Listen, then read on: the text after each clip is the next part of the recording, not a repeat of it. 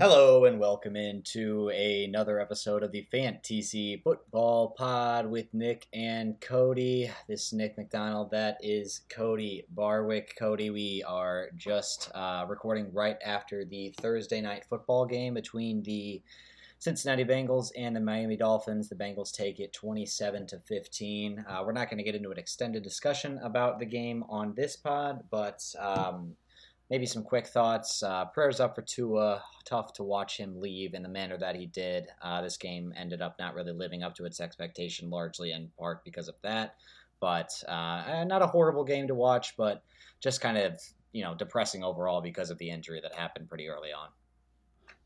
Yeah, absolutely. I mean, if you started Tyreek Hill and T. Higgins, those are probably the only two that you're extremely happy with. Joe Mixon got in the end zone, which kind of helped save his week a little bit, but Jalen Waddle didn't have the best week. Jamar Chase didn't have the caliber week that we'd expect from him, and yeah, it was kind of rough all around, especially if you were banking on Tua with that healthy status he had before the game. If you put him in your starting lineup, I'm sorry to see that. That is going to be very tough this week for a lot of fantasy players.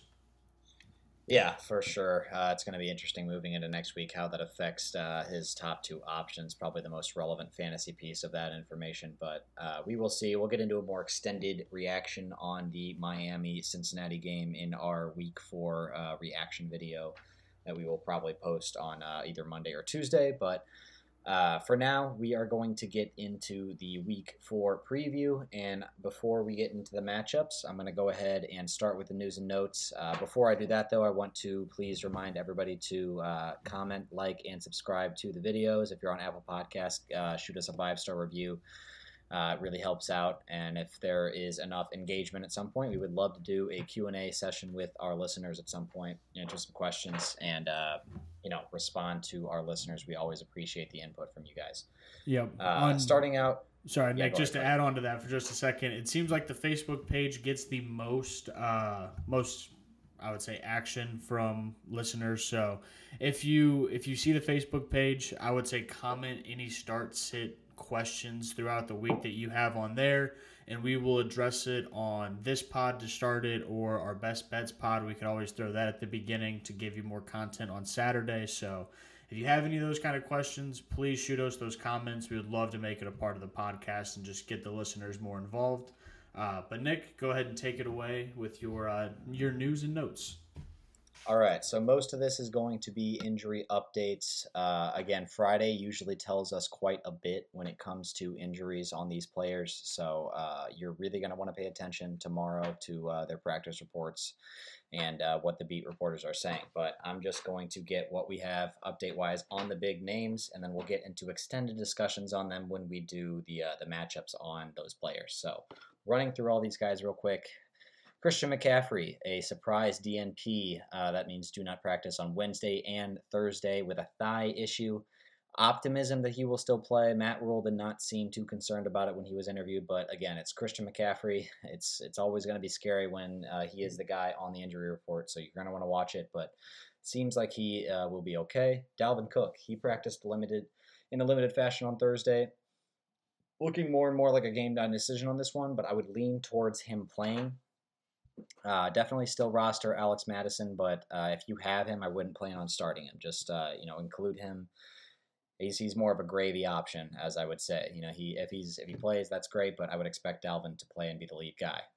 David Montgomery, he did not practice. I would make other plans. Seems like he's going to miss at least this first week off of the ankle/knee injury. Amon-Ra St. Brown, same boat. Did not practice Wednesday or Thursday. Seems like he's going to miss at least 1 week, but his injury doesn't seem too serious, so I would expect it to just be the 1 week for Amon-Ra St. Brown. Zay Jones, he got added to the injury report on Thursday after practicing on Wednesday. You never like to see that. The in-week injury downgrade is always a sign of an injury happening in practice, at least generally. We'll see if he comes back on Friday. That would be encouraging, but I would make other plans if you were in a deep league and starting Zay Jones or picked him up off the waiver wire, like someone I know. That would be myself. Michael Thomas and Jameis Winston on the Saints both did not practice on Thursday. Michael Thomas seems very iffy for Sunday right now based on what I've seen. Jameis, this might just be more of a management plan with his back injury. He's dealing with 4 broken bones in his back. It's been a couple weeks going at this point, so I would expect Jameis to play, but I would expect Michael Thomas to be 50-50 at best, maybe even less than that. So I would make other plans if you have Michael Thomas, and then if he's there, that's great, but it seems like there's a strong possibility he will miss this Sunday. Keenan Allen was limited on Thursday, but he left practice, according to a couple beat reporters that were there. That's not exactly encouraging, but I haven't heard anything that says he has an official setback, so I would still plan on Keenan Allen playing this Sunday, but again, that's another guy you're going to make other plans in case he doesn't.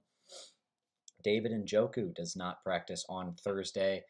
This one, again, seems a little more maintenance-y than most. I would expect him to play this Sunday. Not entirely sure, but David Njoku, we are going to monitor, make other plans for him, but I would expect him to play this Sunday. Cordero Patterson also does not practice. His was listed as rest/knee.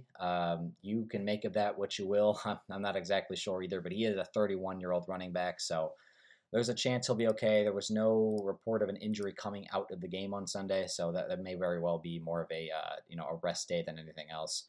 But just keep an eye on Cordero.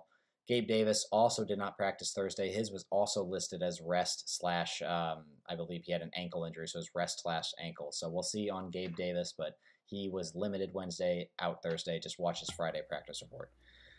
That is all I have for major injury updates. We will get into all of those things when we react to these Week 4 matchups. But Cody, anything in general, anything stick out to you, or do you want to just wait until we react to these matchups? Just the 2 biggest ones that stick out are Zay Jones and Michael Thomas.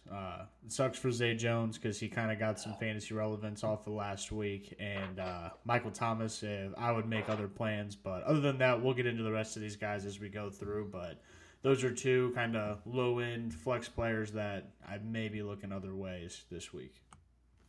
Yeah, thank God I spent $8 fab on Zay Jones on Tuesday. Yeah, perfect. Glad he got injured 24 hours later. Just absolutely love to see that. But we're going to get into these Week 4 matchups. We're going to go chronologically again. We're going to go noon games, 3 games, and then the Sunday night and Monday night games. And we're going to go AFC home games and then NFC home games on both slates. We're going to also start with the 8:30 game. That would be the London game between Minnesota and New Orleans. Minnesota is favored by 2.5 in this one. Over-under's 43.5. We'll start on the Minnesota side. I think that over-under has a lot to do with Jameis's back injury, to be honest with you. But starting with Minnesota, Kirk Cousins, this is kind of a tough matchup. I mean, New Orleans has been very good against quarterbacks so far this year, and they kind of have been for the past couple. So Kirk is right on the borderline of a startable asset and falls firmly into the streaming category. Cody, I'm just going to throw you a few names, and I'll have you rank them for me because they're all going to be in that like 10 to 13 or 14 range for most people. So we'll see how you feel about them. Russ, Kirk, Tom Brady, or Jared Goff? Yeah, so number 1, I would have Tom Brady. I'm just expecting him to have some form of a bounce-back week. He's going to have Mike Evans back and maybe another option, but I think Mike Evans alone kind of puts him above some of these other guys. Number 2, I'd have Kirk. I think that Kirk's kind of just clearly above the other 2 guys. Just with Russ, you haven't seen it yet this year. And then Goff, if St. Brown sits, my confidence in Goff goes way down. And I think he's expected to miss at this point, so I would just stay away from Goff. So officially, I'd go Brady, Kirk, and then after Kirk, I'd say a pretty good drop-off into Russ and then Goff.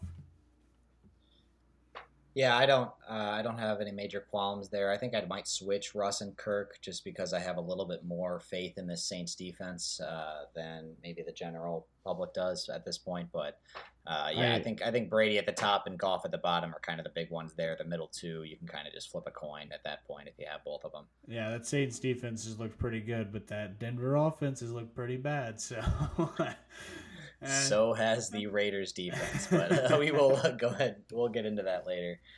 For the rest of the Minnesota guys, Dalvin Cook, We just talked about it in the injury section of this pod. He's a wait and see guy, but if he plays, you're going to start him. We've seen this in the past. Dalvin Cook loves to be questionable coming into a game.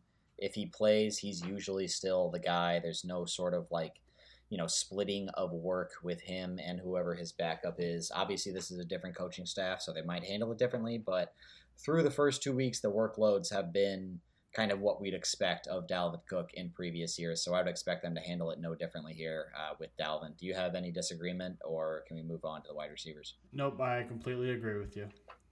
Yeah, and if Madison is the guy, you start him just like you would Dalvin. Probably even more confidently, honestly, because you don't have any sort of re-injury risk like you would if Cook is in the game there. Yeah. On the wide receiver side, Justin Jefferson, we're absolutely starting him. He will most likely see a Marshawn Lattimore shadow for most of this game, so I guess manage expectations on Jefferson. Maybe don't throw him in your cash DFS lineups, but he's obviously in your lineup no matter what every single week as long as he is healthy. The more interesting guy to talk about here is his running mate Adam Thielen. He scored last week, had his bounce back there against Detroit, and this week I think he becomes pretty interesting.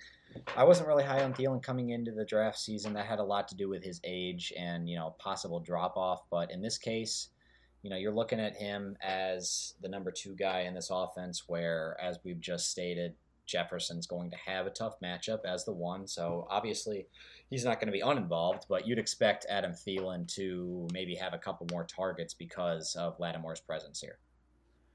Yeah, if JJ is going to get shadowed by Lattimore, I think Thielen has a good chance at getting a couple more receptions and another touchdown, similar to last week. So I think he's a fine flex play this week, but yeah, I don't really have much to say. I think that he's a fine play. So I'm going to have a few guys, just like we did with Kirk, that are kind of in the flex / low wide receiver 2 range. I'm going to have you rank them for me real quick, Cody. We're going to go Adam Thielen, Jerry Jeudy, Tyler Lockett, or Juju Smith-Schuster. Oh, yeah. So, 1, I would go Jerry Jeudy. To me, I think his ceiling is still the highest out of any of these guys. Number 2, I would go Thielen. I think he has a pretty decent matchup this week, again, with Lattimore on Jefferson. I think he's just going to be a little bit more needed. Then I would actually go 3, Tyler Lockett. I think he's just been a little bit more trustworthy. He's going to get more targets than this last guy, and that's Juju. He would be the one chief receiver I would put in my lineup, but it would be like at the very last spot. I don't have any trust in these Chiefs receivers fantasy-wise right now. Honestly, I blacked out after you listed the Bronco first in that list, so the rest of it, I'm just going to agree with you because he's just a clear step above the rest of these guys. But yeah, we'll just add them in there and group them all together. From a talent perspective, you're definitely right. So yeah, whatever your list, I agree with your list there, Cody. That was a real good list. But on the tight end side of things for Minnesota, Irv Smith, he's in a tough matchup. He's in the streaming category. I mean, I'd probably pivot to a streamer that has a little bit of a better matchup here, unless you're desperate on the wire there for a tight end. New Orleans, Jameis finds himself. He's a low end QB2. He has the back injury right now. I would not be considering him in any sort of one quarterback situation. Alvin Kamara, we're starting him. I have a note here from Cody that's asking if we would sell high on Alvin Kamara if he has a good week. Personally, I would not. I think his involvement has been there. His efficiency has been pretty poor, and the offensive line is probably not going to be very good this year, but I just believe in him as a player and think he's kind of essential to this offense. So guys like this that are getting 20 to 22 looks a game are going to pay off at the end of the year unless they get hurt most of the time. So I would be buying on Kamara if you can get him at a discount on his draft day price. Yeah, I agree. I do like Alvin Kamara rest of the season as well. And if he has a good week in week 4, that's just gonna make that feeling stronger. So I tried to trade for him in a couple leagues, and a lot of people kind of feel the same way. They're waiting for him to have a boom week. So, but yeah, I think you're definitely starting him, and he's a good running back rest of the season as well, if you can get him at any kind of a discount. Yeah, and the last time the New Orleans Saints played the Minnesota Vikings, it was on Christmas Day, and Alvin Kamara scored 6 touchdowns. So I would be pretty confident in him going into this one. On the wide receiver side of things for New Orleans, it starts and ends with Chris Olave. Excuse me, it doesn't end with Chris Olave, but it starts with Chris Olave. I think that's the important part.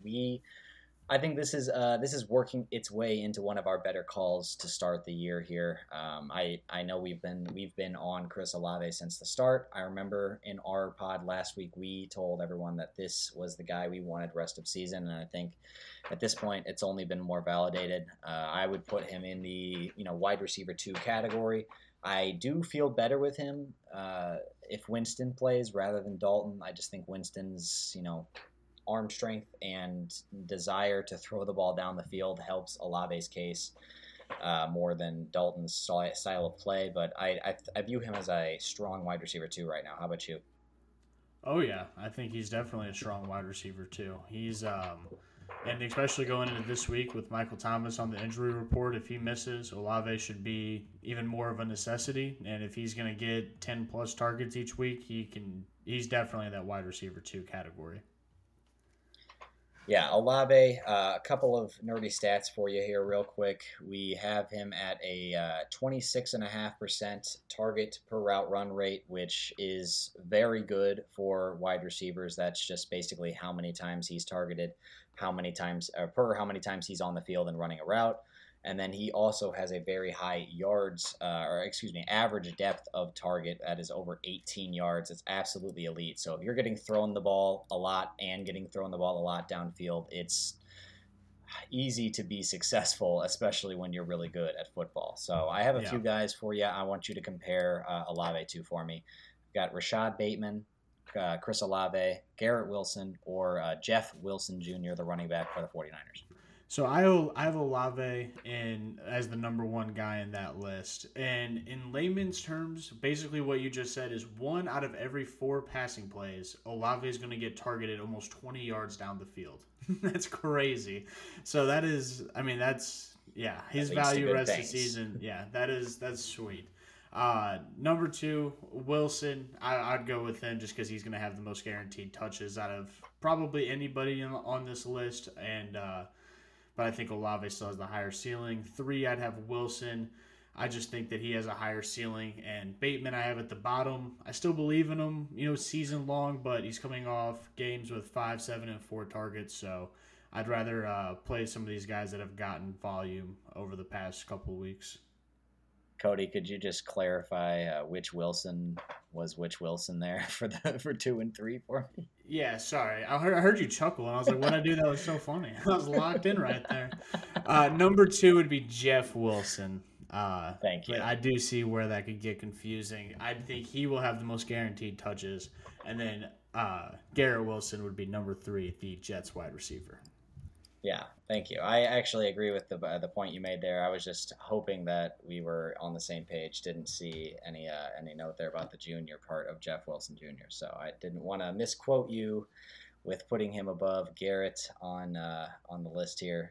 But I agree. I think Jeff Wilson's guaranteed touches kind of make him a little bit more appealing there. It's just a tough matchup with the Rams. So we'll get into that game a little bit later.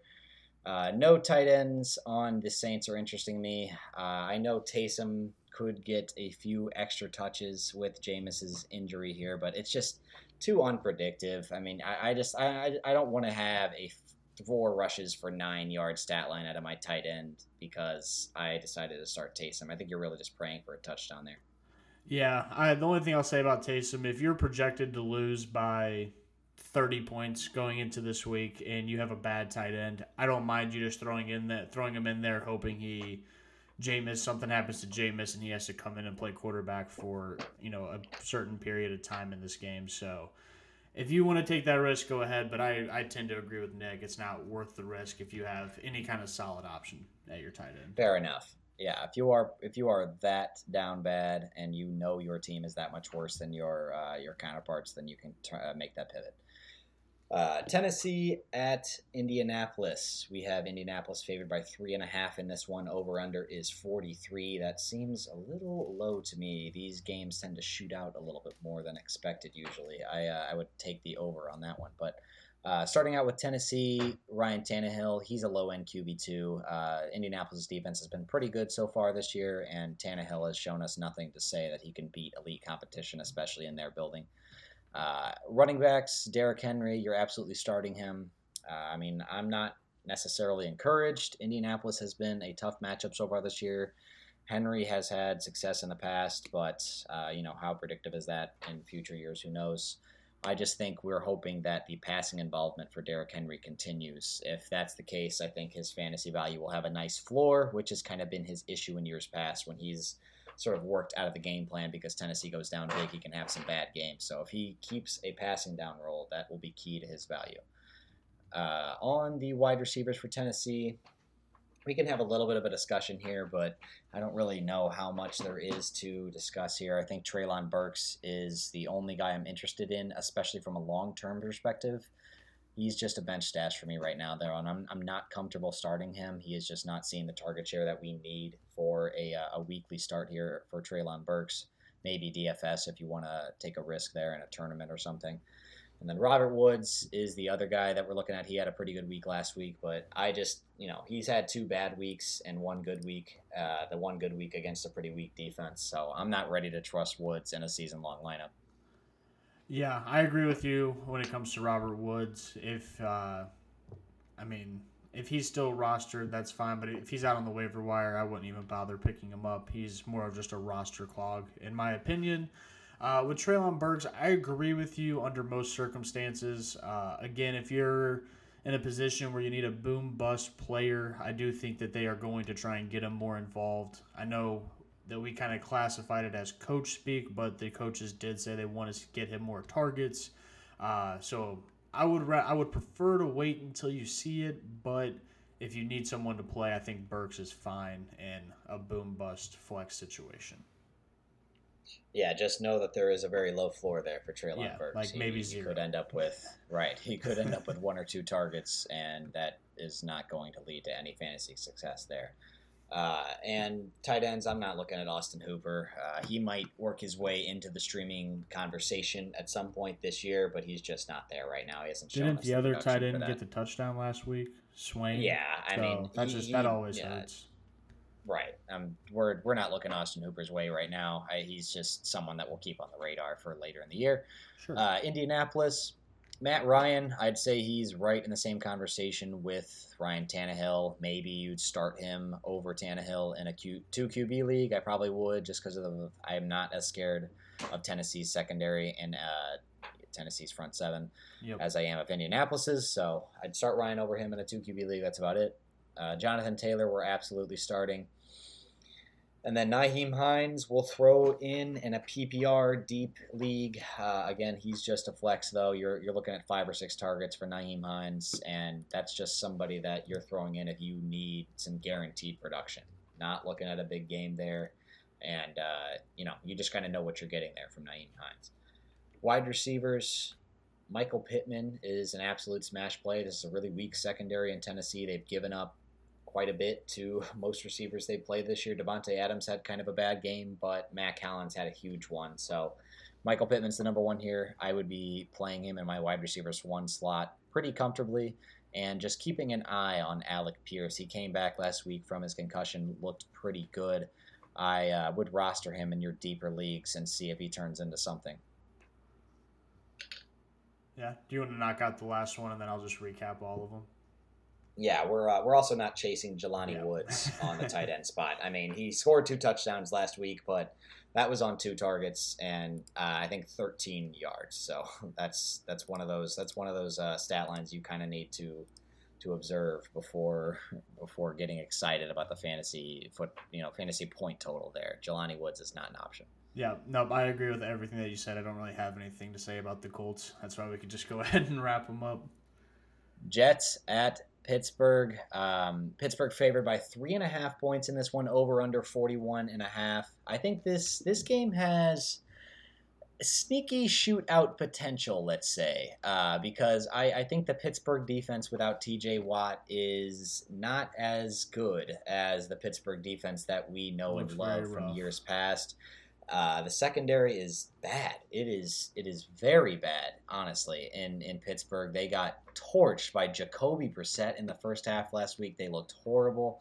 And then it's just going to come down to whether Zach Wilson can play a good game of football. Now, that is maybe not a good bet to make, but it's one that is possible. So if he can, I think this game could shoot out pretty easily. 41.5, kind of a low over-under here. But getting into the fantasy aspect here, the Jets, Zach Wilson, he's just a 2 QB league stash right now. We're not really looking at him as a starter in any sort of format, be it season-long or DFS. I'm not quite ready to go there yet.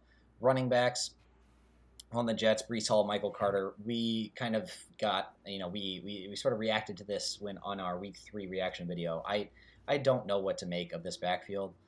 I'm not sure who's going to be the third down back, who's going to be the primary first and second down back. It is a mystery to me. Cody, I don't know if you have any insights here. I know I have a list to get to, but I'll let you just comment on the backfield at first if you want to. Yeah, just with both of these guys, with Zach Wilson coming back, I know we want to see who's in that third down passing role. We hope to see that it's Breece Hall, but Zach Wilson doesn't really dump it down to the running back very often, even in third down situations. So both of these guys this week for me are sit candidates. If you have similar level flex options, I think I'm starting them over. If you want to go ahead and list off the list, I kind of explain my reasons for both of them there. Yeah, before I do, I want to say that was a good point there. I think the important thing here is that Wilson has not been somebody to this point in his career that likes dumping it off to running backs. Yep. Joe Flacco's not nearly as mobile. Yeah, exactly. Yeah. He has to dump it off to running backs because he can't move. Zach Wilson can and looks down the field for the most part. So that is something to consider here. But let's just list off a few guys, get a temperature on Breece Hall, Michael Carter. First off, would you start Breece Hall or Michael Carter? I would prefer not to in any situation. I would hope that I have someone I'm more confident in these two guys. That is unfortunately how low I am. Any preference on the two of them? If I had to start one or the other, I would start Breece Hall. I just think he's the more explosive athlete. Agreed. So I guess Breece Hall or Clyde Edwards-Helaire, Cody. I would take Clyde Edwards-Helaire. I just think that both his floor and his ceiling are probably higher at this point.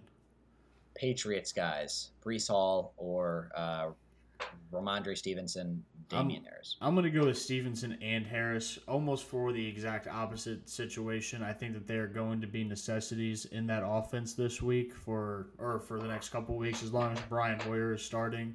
I know we think that they're going to be down and they're just going to be passing nonstop, but I'm sure Bill Belichick's going to try and run the ball quite a bit. So I would have Stevenson just slightly above Harris just because I think his PPR upside's a little bit higher, but I'd still have them both above Breece Hall.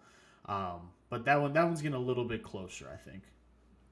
Yeah, those two situations are kind of interesting to me. I find a lot of similarities there just as far as their split and kind of the unpredictability of their roles from week to week. But I think I would go with Hall out of those four guys, but not confidently at all. I think I'm just picking the best player and sort of hoping that he makes me a big play. Wide receivers for the Jets. This is another pretty interesting discussion. I may be biased here on Garrett Wilson because I have a lot of investment in him, but I just love this player, and I find him to be still a strong play even with Zach Wilson here. They're gonna have to throw the ball, whether Wilson's good at it or not. He's gonna throw it a lot, and that's going to lead to a lot of targets for Garrett Wilson. He's been primarily playing in the slot so far this year. Zach Wilson saw a very high slot rate tendency last year. Braxton Berrios found himself some usability towards the end of the year with Zach Wilson, and I think Garrett Wilson is a much better player than Braxton Berrios. And I think that's the Jets wide receiver that I would be starting personally out of this room this week. Yeah, I agree with you. Similar to the running backs, I don't have a lot of confidence, but if I was to start one of them, it would be Garrett Wilson. If you have Elijah Moore, I kind of classify him with the running backs. I think Garrett Wilson, his talent's kind of just been on display the past couple weeks. And Elijah Moore, I still think is very talented, but I want to see it with Zach Wilson before I'm going to trust him to score me points. So I feel like this offense is just 100% tough for me because I feel like I'm back in week 1 and I'm just guessing on what we're going to see out there. And that's just tough. And when I don't have a lot of confidence in what I think is going to happen, it's just hard for me to start any of these guys this week. Yeah, I But agree Wilson, with I the can understand because I think his unpredictability. ceiling's pretty high.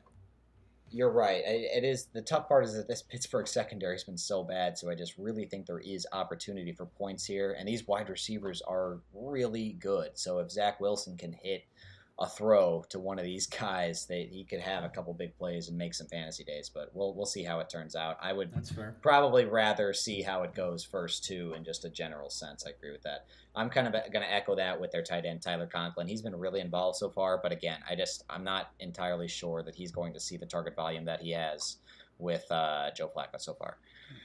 Pittsburgh, their defense is certainly startable. Zach Wilson has been known to turn the ball over, and that's kind of what you're looking for in a fantasy defense. And, he's going to provide opportunity for turnovers, which is what you need.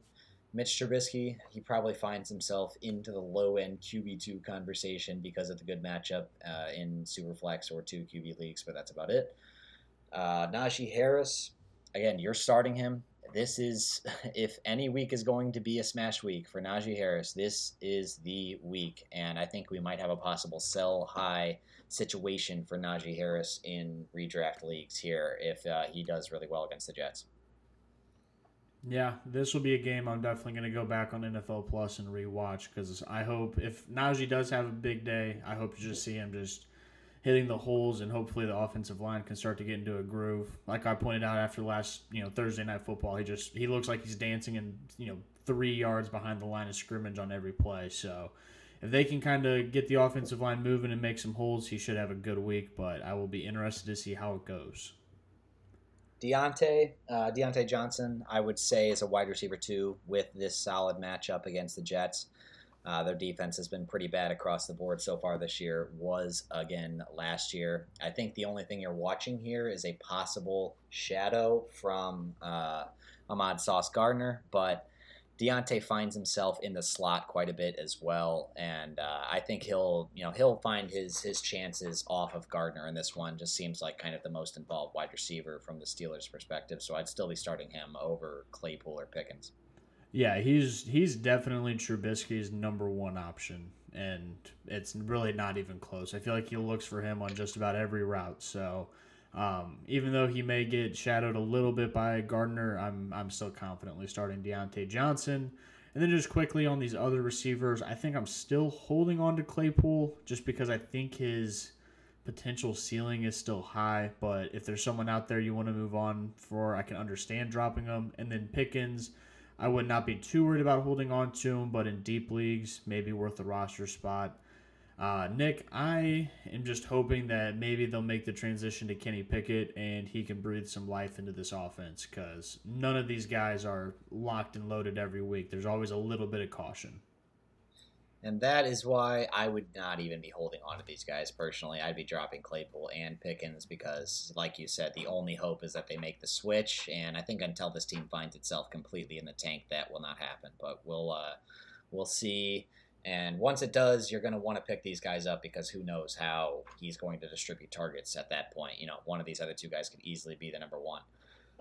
And then Pat Freiermuth, I'd still call him a low-end starter. He's been involved in the offense so far, and he's looked pretty good doing it. So tight end, there's a pretty low bar to clear. He's in the starting category as a low-end starter. Yep. Buffalo at Baltimore. This game is pretty interesting from a few perspectives. Obviously, two of the best teams in the AFC so far. Buffalo favored by 3 in this one. Over-under is 51. That has gone down pretty significantly since the weather reports of this game have come out. So I think that is going to heavily influence the way this one goes. Unfortunately, we have Hurricane Ian. By the way, hopefully everybody that is listening or anybody that knows anybody that's listening that's involved in that situation is safe and okay, because that was some pretty scary stuff coming out of Florida earlier this week from footage from that hurricane. Really devastating, but it's going to be on the East Coast this weekend, and it's probably going to affect this game, and that's kind of why this over-under has been coming down, so just keep an eye on that. But we'll start with Buffalo. Josh Allen, obviously, you're playing him. I don't care if it's raining, 4 inches during the game. He'll be fine. He can run the ball, and he can throw the ball through just about anything. On the running backs for Buffalo, Devin Singletary, I like the high over-under in this one, so I think he's a solid flex play. And, he's been the lead guy so far this year, maybe not to the degree that we would want him to be, but, he's still been involved, and I would like to play him. I'll let you say your piece on Singletary before we get to this list. Yeah, I think Singletary is going to be a fine flex option. If the weather's going to be bad for this game, I think the running game's probably going to be leaned on a little bit more, so maybe that gives him a little bit of a bump in this matchup. So if you have Singletary, I think he's a fine flex play, but I would leave the other two running backs on this team alone completely. Alrighty, Cody, I'm going to have you rank a few guys for me here real quick. We're going to go Devin Singletary, Rashad Penny against Detroit, Clyde Edwards-Helaire on the road against Tampa, and then DJ Moore to throw in a flex consideration against Arizona at home. Yeah, absolutely. So, number one, just slightly, I am going to have Penny. I think he has the best matchup going against Detroit this week and may get some passing work with Travis Homer being out. Number two, I'm going to go with Clyde just slightly. In a non-PPR, this would be different. I'd put Singletary above Clyde in non-PPR. But for both half and full, I'm still going to go with Clyde. I think their floors are relatively similar. I think Clyde's ceiling may just be a little bit higher. And, if the weather is bad, Singletary may not get very many passing opportunities. Third, I would have Singletary in 0.5 and full point PPR. Flex level play for me, I think he's going to be fine. Just ultimately, I think his ceiling's capped. And then last, I would have DJ Moore. In my opinion, if you have DJ Moore, you're just hoping he has a boom week so you can trade him for his name value. But I don't know. I have zero faith in DJ Moore. I don't have him in any leagues, so I don't have to do the ballsy thing and sit him. But if you have the ability to, I would. I don't have any trust with Baker Mayfield. Sorry, don't mean to go on a DJ Moore rant during this matchup, but I would try and sit him. Yeah, I definitely get that. He's going to be seeing Byron Murphy in that game as well, so that'll be a tough one. But I think I would probably play Singletary over all these options except Rashad Penny. I like Penny a lot in the matchup against Detroit, but Singletary in this high-scoring matchup, I think, again, could see a decent amount of targets, and again, like you said, there's always the possibility they have to lean on the run with some bad weather, too, so Yep. I think that there's a high possibility that happens, honestly. I'm kind of leaning towards Devin Singletary this week, and then I would probably go more over Clyde on the 3-4 there, just because I think Clyde's going to have a tough time against this Tampa run D, and I don't know. DJ Moore might be more of a gut call. I feel like Carolina is going to have to get him more involved this week. On the wide receivers for Buffalo, Stephon Diggs we're starting. Gabe Davis, solid wide receiver too, in a good matchup. Again, this is going to be complicated by the weather potentially, but it's really, really hard to sit any of these guys because of the horrible Baltimore secondary to this point in the year. Devontae Parker torching them for 156 yards last week.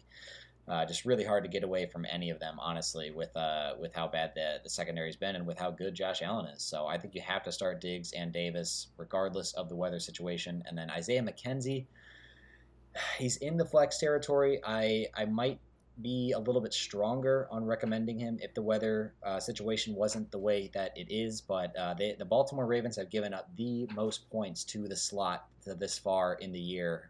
In conjunction with that, they've given up the third or fourth most points to the wide receiver position. So I think McKenzie's in a spot to be a solid flex, but the weather does scare me just a little bit. Yeah, so yeah, I agree. One thing I do want to point out is in the crazy blizzard game, wind game last year against the Patriots, Josh Allen was still trying to throw the football all over the place. So I don't think he's going to resort away from that this week. So Gabe Davis, Stephon Diggs, maybe temper expectations just a little bit, but I'd still have some confidence playing them. And then I'm just going to get to this because I'm completely tilted on these three names now. McKenzie, Elijah Moore, and Singletary. I think I'm going to keep Singletary in the number one spot just based on him getting the most guaranteed opportunities.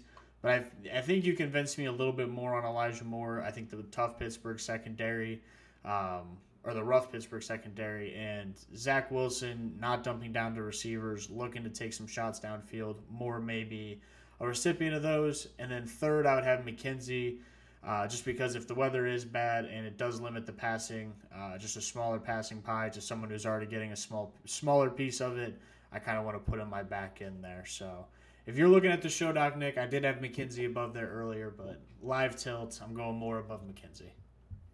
Yeah, I think I like Singletary significantly more than both of the other options just because of the weather complication and the high score there. And honestly, I'm flipping a coin between Eli Moore and McKenzie. I'm trying to find another option if I have these guys. I'm not dropping either one of them, but I'm trying to find another option. If I can't, then McKenzie is my play as well, with the numbers against the Baltimore slot corner there, and then the high over-under in this game. Dawson Knox, he's a streaming candidate. You want to have pieces in this matchup, so if you don't have any other tight ends that you want to look at here, Dawson Knox is a fine play. He's got a high chance of a touchdown, but you're managing expectations with Dawson Knox. If you don't score a touchdown, you're probably not going to be happy. On the Baltimore side, we're playing Lamar Jackson.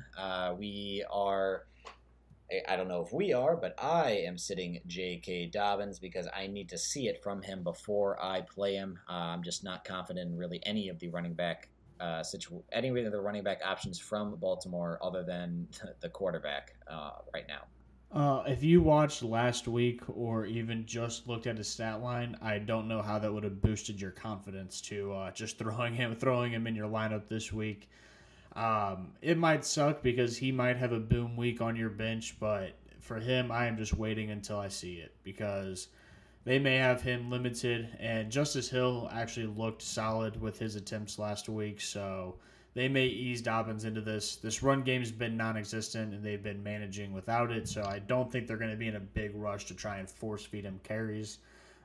So I agree with Nick. You got to hold them until you see it. If you're really strapped for an RB option, maybe, but I would prefer not to. From the wide receivers, Rashad Bateman's the only guy that we're looking at this week. I like him with flex level confidence, but I think there's a small chance that he's just a distant number. Actually, not a small chance. I think there's a decent chance that he is just a distant number 2 to Mark Andrews in this offense from the passing perspective. So I'm just going to throw out a couple names to get a temperature check on Rashad Bateman this week.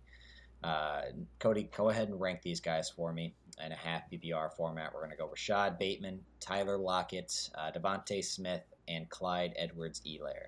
Yep, so number 1, I'm going to go Clyde. I know he's going against Tampa Bay, but I'm not really worried. I don't value him as much as a straight running back. I want it in half point and full point PPR. I want those receiving opportunities. That's where he tends to shine. So Clyde is a surprise number 1. 2, I would go Devontae Smith.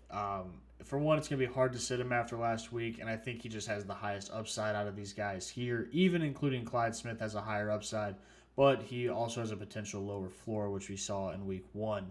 Rashad Bateman, I would have 3rd. He just has a better quarterback and a better offense than number 4.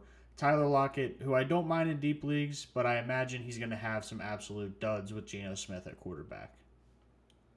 Yeah, I think I agree with the way you listed your receivers, but I would put Clyde behind all of them, honestly. In a half PPR format, I would rather start all 3 of these receivers than Clyde against that tough Tampa Bay defense, and I'm just not convinced of the consistency in his passing game involvement, but we will see this weekend. I think I like all these wide receiver options too, so that's not quite as much of an indictment on Clyde as it may seem. I think Tyler Lockett against this Detroit secondary that we will get to that has a good number 1 corner has a good week. Bateman again in a high-scoring game against Buffalo, and then Devonta Smith coming off the absolutely huge game against Washington doesn't have a very tough matchup either, so I like all those guys. Mark Andrews, we are starting, and you're not thinking about it. He's probably the number 1 tight end for the rest of the year. Chargers. So Mark Andrews no, I'm just kidding. Go ahead. Mark Andrews, by the way. It's not even close. It's Mark Andrews, not Travis Kelce. Chargers at the Texans. The Chargers are favored by 5 in this one. Over-unders 44. Starting on the Chargers side of things, really need a win this week, by the way. If they lose this game, my goodness. Justin Herbert, we're absolutely starting. Seems like he has, at least mostly recovered from that rib injury. I'm sure he's still experiencing some pain, but seems like he's going to be good to go. Austin Eckler, we're certainly starting him. We're really, really hoping for a bounce back week and some more involvement in the rushing game, but his passing game involvement has been good. Hopefully that holds as well. Wide receiver room, God, this is looking like one of our worst calls so far this year in Mike Williams. It's really just honestly, Mike Williams is just who he is, and maybe we should have realized that coming into the year, but it seems like he's just going to live as a low volume boom or bust wide receiver 2 most weeks. So honestly, this type of player is not someone horrible to have, and he's useful because he will win you a ton of weeks, and that's kind of what we're looking for here in fantasy, but he'll dud for you occasionally as well. We kind of just know what he is if you have him on your team. If we redrafted, he probably goes a round and a half to 2 rounds later than he went. Would you agree with that?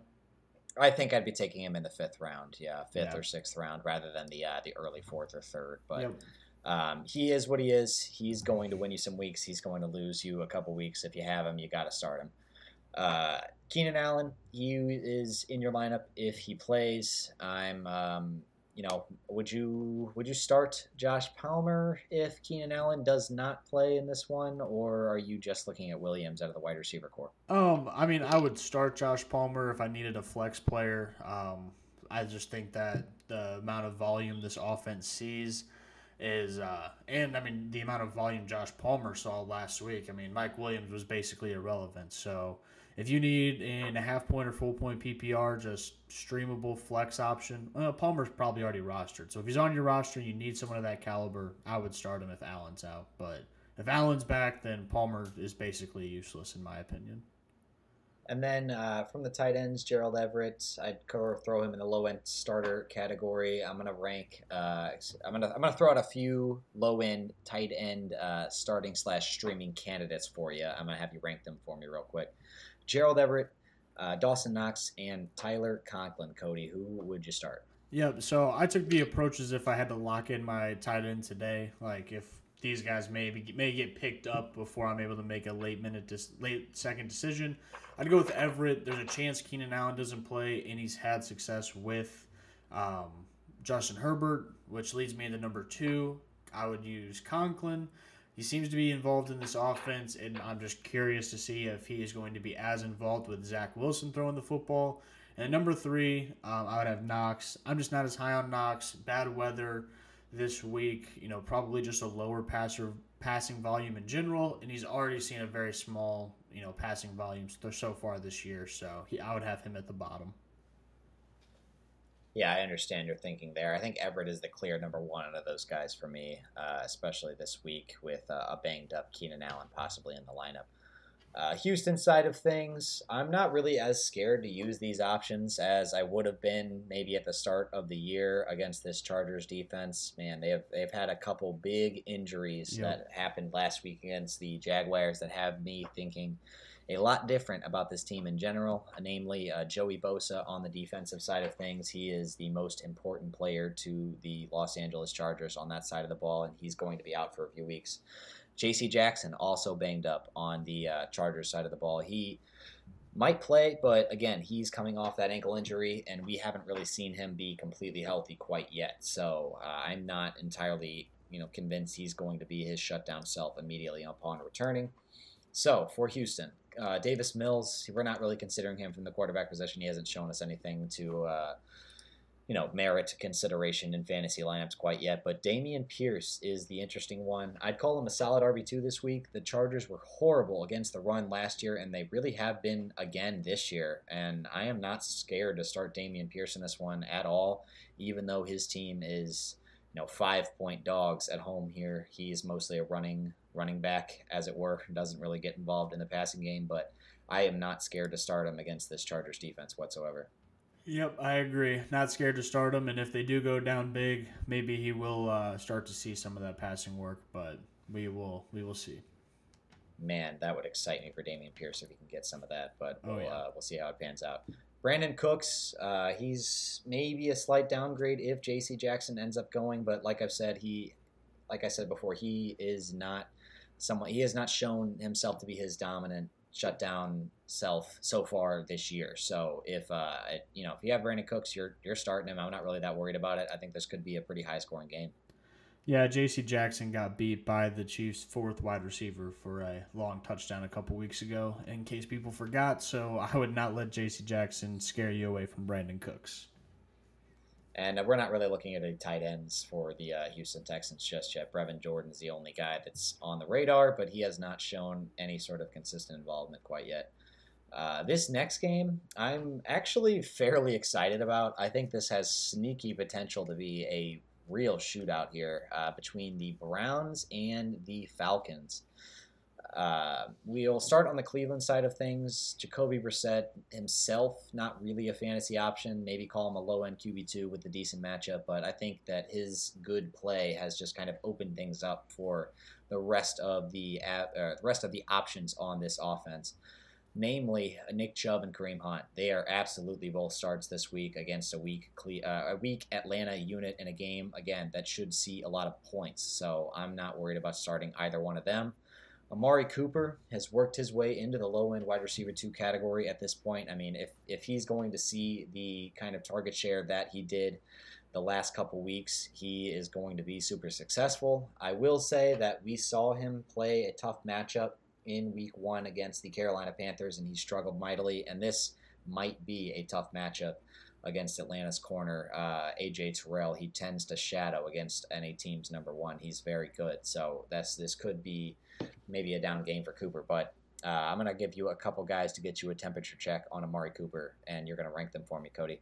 Yep. We're going to go Amari Cooper, Rashad Bateman, Terry McLaurin, and in the same game, Kareem Hunt. Yep. So for me, this is actually a really big change because I was really low on him coming into the season. But number 1, I would have Amari Cooper coming off games with 10 and 11 targets. And the main thing that I just want to point out is, 1, it looks like him and Jacoby Brissett have a solid connection. And Jacoby Brissett looks like a solid quarterback in this offense. I mean, I don't know if it's Kevin Stefanski just scheming people wide open, or if Brissett's just throwing with the anticipation, but he actually looks pretty solid. So that just has me a lot higher on Cooper than I was coming in, and if he's going to have volume like that, he's going to be good. Number 2, I have McLaurin for a very similar reason. Just the targets on his team have been spread around quite a bit more than Amari Cooper's has, so I do think McLaurin's the most talented receiver on that team. He's the deep threat on that team and could score a bomb touchdown any given week. But I do think there is a little bit of a bust possibility with McLaurin that I think is just a little bit smaller with Cooper. And then number 3, Kareem Hunt, just more guaranteed targets than number 4, Rashad Bateman. I don't want to sound like I'm anti-Bateman. I think all 4 of these options are solid. It's just he's getting a small piece of Lamar's passing pie that's already relatively small, so it just has me a little bit nervous on Bateman. Yeah, I think I concur with what you said there on those guys. I think Cooper's involvement has been pretty impressive, especially the last couple weeks. So I'm definitely into starting him, even with the slightly tough matchup. David Njoku, I would put him in the low-end starting category as well. His last week's involvement was incredible. I'm not expecting that quite again, but if he can get 5 or 6 targets against this weak Atlanta defense, he's definitely worth a start as a tight end in the 10 to 12 range for the Browns here. Yeah, he's probably the second best true pass catching option on this team. So if he gets half the work that he did last week, you're going to be happy with David Njoku just about every single week. So it was good to see him kind of probably hit his ceiling last week. Gives you a little bit more confidence moving forward now. On the Atlanta side, Marcus Mariota is kind of the only guy that I have really any question about here. I think he finds himself in the streaming territory for even one quarterback leagues. I'm going to throw out a couple guys that might be starters for some people in deeper leagues and see how you feel about Mariota this week. Would you rather start Marcus Mariota, Matthew Stafford, or Kirk Cousins? All right, so for this one, I think Cousins is a clear just step above Stafford and Mariota. I think just Mariota's ceiling is relatively capped, and Stafford has a tough matchup. So Cousins is a clear one. Number 2, I'm just going to put Stafford there. I think that he is just the way better quarterback, but I don't know. Hey, that matchup with the 49ers is tough. So I'm going to put Stafford 2, Mariota 3. But if you want to put Mariota 2, Stafford 3, I'd understand. But I still think Cousins is a clear number 1 out of those 3. Honestly, I would start Mariota. I am scared of the Cousins matchup against New Orleans. I feel like that's a game that's going to be 20-17. And if Cousins doesn't get both of those touchdowns, he's going to have a rough day. I could see Mariota really having a good performance against this Cleveland defense that has not shown me much to say that it is even good to this point in the year. They were, kind of worked over by the Pittsburgh offense in the first half of that game. They fell off in the second half, but I don't have any faith in Mitch Trubisky at all. I think Marcus Mariota, this offense has looked pretty good. I think he can, he has the potential to put up 28 points in this game and score 2 to 3 touchdowns. So I would go Mariota. Yeah, before we move on, I do want to ask you, have you seen any update on Myles Garrett at all? I actually saw that he has a chance to play this Sunday after getting into that car accident over the weekend. I don't know if we addressed that at any of our shows, but he got into a minor car accident. There is online debate as to whether the story that he told is true because of some past incidents that he has had as far as driving quickly, but Myles Garrett seems like he is going to be okay long term and might even play this weekend, so that's big for the Cleveland defense, but they really haven't been very good even with him in the lineup, so I'm not that scared of them. Running backs for Atlanta, Cordero Patterson, we're absolutely starting him. He is on the injury report. He did not practice on Thursday, so watch that. I mentioned that earlier, but it was listed as a rest day, so I'm guessing Cordero's going to be fine. Exactly. Yeah, he's a 31-year-old running back. The rest day makes sense. Drake London, he's in the wide receiver 2 tier. I'm absolutely starting him. I am so happy to have him in our Dynasty League. He's going to be a great keeper for years to come. Yep. Thank you, Bassnick, for drafting Drake London. Kyle Pitts, he is a starter. I'm not necessarily incredibly excited with the way he's performed so far this year, but again, he's a tight end, and he's very good, so you have to put him in your lineup if you got him. Washington at Dallas. Dallas favored by 3 points in this one, over under 41.5, kind of a gross over under there. Starting on the Washington side, I think this is where a lot of the sits are going to come. Carson Wentz, I'm completely avoiding him. This is a tough matchup. That Cowboys pass rush looks incredible this year. Alana's going to kill me for that one, but I would call Carson Wentz a low-end QB2 this week. I'm avoiding him as a streamer. Antonio Gibson, I think you got to start him as a low-end RB2. Not excited to start him, but he's just going to see too much work to go away from, especially with how bad the RB position looks right now. I'm going to give you a few names, Cody. Go ahead and rank them for me. We're going to go Antonio Gibson, Miles Sanders, A.J. Dillon, and Devonta Smith. Yeah, so I think all 4 of these guys should be started in the majority of leagues. Just want to put that out there. But number 1, I would have Miles Sanders. I think he has the best rushing offense. That offensive line in Philly looks amazing. And he got the clear RB1 workload last week. So I know it was a little bit disappointing. He didn't get in the end zone, but if you're going to tell me he gets 15 carries behind that offensive line every week, I think he is a smash play. Next one, A.J. Dillon. I think he just has the most guaranteed touches out of these other 3 guys. Gibson may out-carry him, but he just may not get as many valuable carries. So I like Dillon number 2, but him and number 3, Devonta Smith, are kind of interchangeable for me. I think Dillon's a little bit safer. I think Smith would be the high ceiling play there. And then number 4, I'd have Gibson. Again, he's definitely a startable candidate, but here's one thing. I think Dallas's pass rush looked all right last week, and Wentz has a bad issue of just standing in the pocket way too long and getting sacked. And if they're behind on each down, Gibson just becomes less valuable to the team, and McKissick gets more involved. So I do think Gibson is startable, but there's definitely a way where Gibson can get somewhat phased out of the offense, which is a little concerning to me. Terry McLaurin, he finds himself in the boom-bust wide receiver 2 category. I don't have a ton of confidence starting him this week in the tough matchup against this Cowboys defense, but Cody, I'm going to give you a few more names to go over here to see how you're feeling about Terry. We're going to go Terry McLaurin, Chris Olave, DJ Moore, and Clyde Edwards-Helaire. He seems to be kind of the bar in our flex value this week. Yep. So I'm obviously higher than Clyde, so I think we're gonna have to differ a little bit on this one. But I'd go Clyde, McLaurin. No, I'd go Olave, McLaurin, Clyde, and then DJ Moore. So yeah, 1 Olave, 2 McLaurin, 3 Clyde, 4 DJ Moore out of those names. Yeah, I would agree. I'd probably play more of a Clyde, but not a strong preference. So I agree on the 1-2 for sure. Olave way ahead of the rest of the pack. We absolutely love him the rest of the year.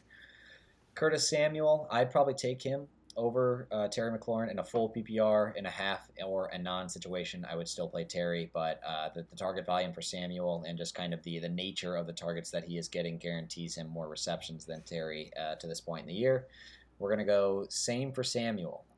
Would you move any of your options there as far as Olave, McLaurin? You went Olave, McLaurin, Clyde, DJ Moore before. Would you change that if you changed Terry McLaurin out with Curtis Samuel? I do have it listed a little bit as a change. I'd still have Olave 1, and then I'd have Clyde and Samuel as kind of a 2A, 2B. I think both of those guys are pretty much on the same level for me. But whenever I was making the list, the bias did come out quite a bit, so I put Clyde in front of him. And then number 4, I'd still have DJ Moore. Again, to me, just DJ Moore's off my... I don't have him, so I don't have to make like the actual decision to sit him. So it's easier for me to say it, but I just have no faith in Baker Mayfield, which we'll get into later. But I think Samuel, a little bit lower than McLaurin, kind of on that same level as Clyde, ultimately. And then Jahan Dotson, I'd put him a half tier below McLaurin and Samuel, but still definitely a startable asset. We'll give a few more names here for you to give a temperature check on Dotson this week. Dotson, Romeo Doubs, or Travis Etienne or Zay Jones, his teammate. So all 4 of those guys. Yeah, absolutely. And all of these guys are pretty low confidence, I would say, but I guess I have the highest in Romeo Doubs. Coming off an 8 week from Aaron Rodgers. Aaron Rodgers loves things like that, so I would imagine if he was a free agent in a fab league, you spent up to go get him, so you probably plan on playing him this week. Number 2, I would have Dobson. If they go down and they're throwing the ball from the halfway through the second quarter through the rest of the game, then he's going to get a lot of options or a lot of opportunities and should be valuable. Number 3, I'm going to do kind of another 3A, 3B and kind of cheap out of this one just because Zay Jones kind of had that injury after practice, I believe Wednesday. With that, I would have loved to have played him in a PPR or half-point PPR league this week, but now I'm just really iffy about it. And then Etienne, in a flex PPR option, I'd consider it, but I think he's just a low-end flex option for me. Nick, I'm so glad that you picked up Drake London as well, so that way you don't have to worry about keeping Etienne for another year. Yeah, me too. Honestly, me too. So we're unfortunately relying on another James Robinson injury for that Etienne share to have any sort of value, but I am probably on board with you with that list, honestly. I think you kind of nailed it there. Logan Thomas, we're calling him a low-end streamer, but I'm probably trying to avoid him this week again with the tough matchup against Dallas. Dallas, start their defense. Please start their defense. They're going to have at least 5 sacks in this one.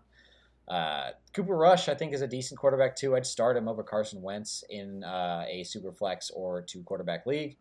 Running backs, Ezekiel Elliott, I'd call him a back-end RB2. I think this is almost a 50-50 split with him and Pollard. Would you rather have Zeke or Pollard rest of year, Cody? I think I'm going to go with Zeke. I think as long as he gets the goal line carries, he's ultimately going to be the more valuable running back out of the 2. But if I was the Cowboys GM and I was asked who I would give the ball more to, I think that would be Tony Pollard. I just don't know if the Cowboys have the stones to do so. Yeah, I agree with your sentiment there, but I think I would take Pollard, honestly, just because I think if Elliott got hurt, then Pollard would be more valuable than if Pollard got hurt. Like Elliott would be less valuable 100% agree than with that. Pollard would be if he was the only guy. So I think that's why I'd take Pollard just for the upside. Honestly, there Zeke in needs case that Pollard happens. to get him down the field so Zeke can fall into the end zone. So. Exactly. Yeah, Pollard's just looked like the way more explosive player and has the league-winning potential more than Zeke, so that's why I would take him. Yep. And I think if you can swing a trade that involves, you getting Pollard back for Zeke and getting some assets, I'd probably take it. CeeDee Lamb, he's a start. Cooper Rush is pretty good, so you don't have to feel scared about starting Lamb if Rush is in, and he has hyper-targeted Lamb so far this year. That's the other thing that we really like to see. He's really focused his targets to Lamb and Noah Brown so far. Dalton Schultz, I'm really not looking his way until I see him play with a healthy knee. His injury, I think, should take a little bit longer than the Cowboys have really said it will to this point. So I'm just avoiding Schultz until I see it, unless he sits out a while and then comes in with full practice reports all the way through. So I'm just looking elsewhere at tight end. Yeah, luckily with Schultz, he did go out in a week where a couple of tight ends emerged, like Higbee and Everett. So you probably went out and paid up for one of those other guys, so you have the ability to sit him out again. But if your only other options like a really low-end streamer, I may just put Schultz in and bank for maybe a touchdown. But that would be the only situation I'd find myself considering to start Schultz this week. Seattle at Detroit. Detroit favored by 4 points in this one. Over-unders 48. Cody, smash that over. Absolutely smash that over. It is going to easily get to 50 points in this one. I'm personally guaranteeing it right now. That will be on the Best Bets show. We're going to go ahead and start with Seattle here. Geno Smith, I'd probably even consider him as a low-end QB2, usually not finding himself on the radar at all, but this is going to be a game with a lot of points, and Detroit is not very good at defense. For Rashad Penny, he is a solid RB2 play this week. Again, this is kind of the similar thinking.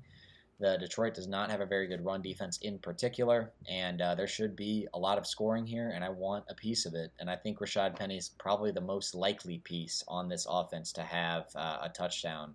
And, I think I would bet on the over on a 0.5 touchdown prop for Rashad Penny in this one. Yeah, I agree with you. I think he's going to be valuable. As I pointed out earlier, Travis Homer went down with an injury, so hopefully Rashad Penny will get some of the passing game work, and I think he should be pretty valuable this week. And like Nick said, I agree. I think the over is 100% possible in this game, and Rashad Penny will, I agree, getting in the end zone, that's definitely a good prop bet to throw out there as well. So I think Rashad Penny's I don't know if I'd RB2, yeah, but I'd probably play him with more flex level confidence if I'm being completely honest. Yeah, that's fair. I just really like the game script here for Penny. I think it's going to lead to a lot of opportunities. He really has that home run ability, too. I feel like he'll break off a few pretty big runs. On the wide receiver side, DK Metcalf's a start as a low-end wide receiver, too. Jeff Okudah, though, to this point in the year, has been really good. He was a top 5 pick for Detroit a couple years ago. He's been hurt a lot in his career, so he really has not shown any of that ability on the NFL field, but he has been fantastic to start this year so far. Shut down Justin Jefferson last week. So yep. If he has a great week against DK Metcalf, we are seriously going to need to start considering Jeff Okudah a matchup problem. But I'm going to give DK Metcalf the benefit of the doubt here for one more week. Tyler Lockett, I'd call the wide receiver 3, but again, this is kind of one of those situations where you might have a target funnel to the number 2 guy with a shutdown number 1 corner. So I think Lockett is a very, very interesting wide receiver 3, and I'd play him with more confidence than I would most weeks. Anything else on Seattle, Cody? No, I just want to point out Geno Smith's been a pretty solid quarterback, and these passing options have some value finally, so that's good. If you can get something valuable for DK Metcalf, I would definitely consider moving off of him because I think he's going to be more in that Mike Williams boom-bust category for the majority of the season. But besides that, I don't have much else to add. On the Detroit side, I really like Jared Goff this week. The only complication is that St. Brown injury. It definitely dings his confidence. Dings my confidence in him if St. Brown is not Probably in there. Probably his confidence too. It should. St. Brown is really good, and there's not a lot of good wide receivers in that room right now that are healthy. So If he's not in there, I'm definitely less confident playing Golf. I'd probably, avoid starting him over the Wilsons, the Bradys, and, the Cousinses if St. Brown's not out there. Jamal Williams, he's an absolute smash play against a really bad defense, and he should get pretty much all the work here. Craig Reynolds will probably split early down work with him to some degree, but Jamal will get a lot of it and will get the third down work as well. So he's in there. He's a top 12 play. Again, St. Brown, we just talked about it. He's playing if you're playing him if he's in, but it unfortunately looks like he won't be playing, and that makes DJ Chark an interesting pivot if St. Brown misses. Again, this is probably a deep league consideration because it could be a number of guys that step up here. Chark, the most likely option, but not the guarantee. I have a few interesting considerations here for you, Cody. Would you go DJ Chark? This is assuming that St. Brown is out. Would you go DJ Chark, Isaiah McKenzie, or Allen Robinson against the Niners? Yep. So again, if St. Brown is out, I think Chark's going to be number one on that list for me, just based on pure need. There's not a lot of talent in this wide receiver room. Next up would be Josh Reynolds. So I think he could get some big plays in this game. And then McKenzie and Robinson are pretty interchangeable for me. I think they're both in that boom-bust flex category. The issue with Robinson, he doesn't get enough targets. The issue with McKenzie, limited target share, as well as maybe playing in some pretty heavy winds and just bad weather in general. So I'd probably lean Robinson 2, McKenzie 3, but if the weather was fine, I would maybe flip them around. So not too much of a difference there. On the tight end side of things, TJ Hawkinson, you're starting him if you have him, most likely. He's a smash play if St. Brown sits, but probably a low-end starter if he doesn't. Yep, I rambled. I got one I'm going to throw back to you about DJ Chark. Would you do DJ Chark or Allen Lazard? This is assuming St. Brown does not play? Yes, of course. I would go DJ Chark. I think Allen Lazard's downside in that game against New England is an absolute nil. I just don't think that Aaron Rodgers is going to have to do much with Brian Hoyer playing against that defense in Lambeau. So I would avoid those Packers options. We'll get to that later, but I'm going to go DJ Chark. Sounds good. Next game, Bears at Giants. This game is going to be a quick one. Giants favored by 3. Over-under is a disgustingly low 39 points. On the Bears side, no, you're not considering Justin Fields in any format whatsoever. Khalil Herbert, you are absolutely considering him because you're putting him in your RB1 slot. Assuming David Montgomery is out, again, you're going to want to watch that. If David Montgomery plays, just don't play David Montgomery. Please make this situation more clear than it needs to be. But I'd put them both in flex level category if David Montgomery plays. But if it goes as expected, Khalil Herbert's the only guy. He's a smash play. No wide receivers worth considering. No tight ends worth considering. Cody, anything to add on the Bears? Absolutely not. Let's not waste any more time on them.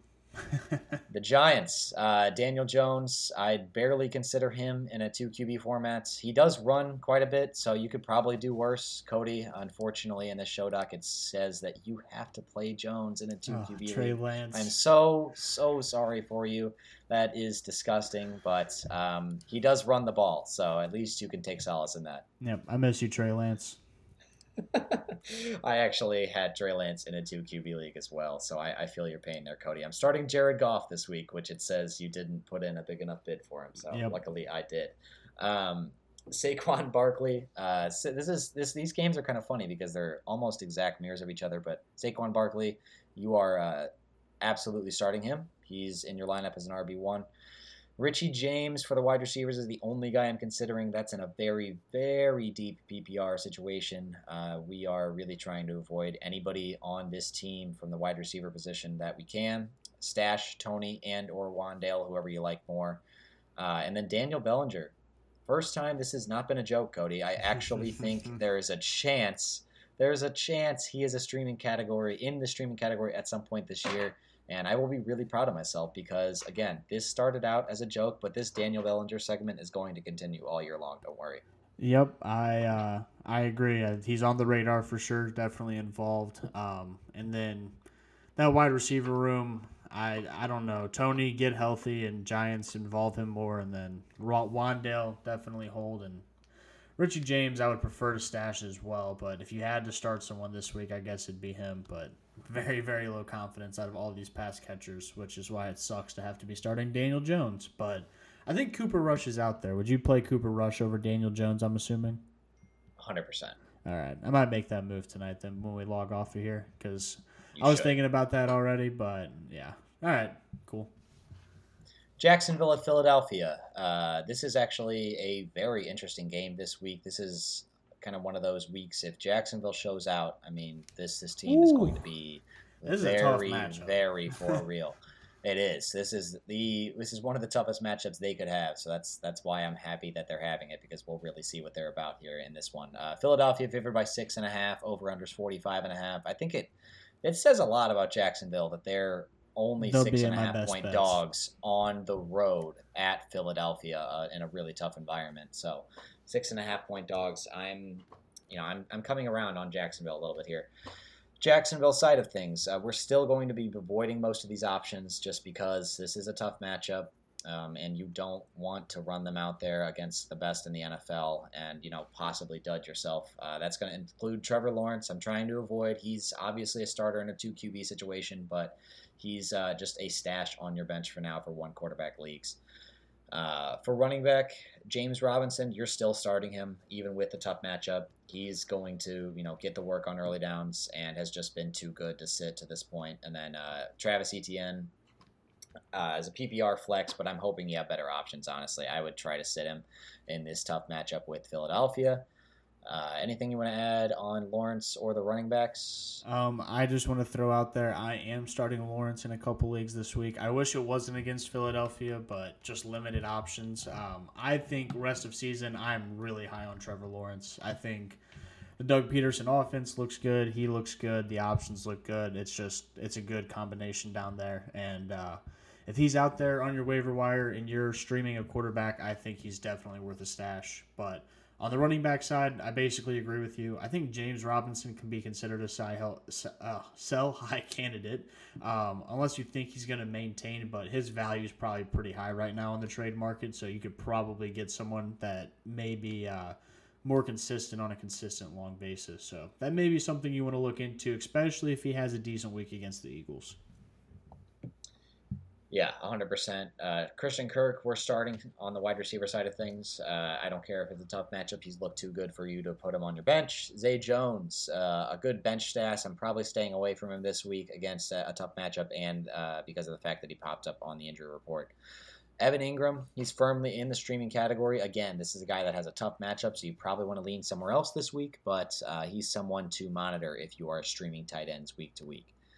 Anything else on the Jaguars, Cody? Yeah, just one thing on Evan Ingram. If you think that it's going to be a tough matchup and Philly could potentially win by double digits, then the Jaguars should be throwing, which will give Ingram some potential fourth quarter bonus there. So if you have a low streaming flex option and Ingram's out there, I don't mind him this week in this matchup. Even though it is tough, it just may be a pass heavy fourth quarter for the Jaguars. On the Philly side of things, we're starting Jalen Hurts. Miles Sanders is a low-end RB2. You're probably starting him as well. For the wide receivers, A.J. Brown, absolutely in your lineup. Devonta Smith, I wouldn't call a smash play just yet, but I would be very hard-pressed to sit him after his huge week last week against Washington. Admittedly, an easy matchup, but again, this Jacksonville secondary hasn't shown me anything to be scared of quite yet.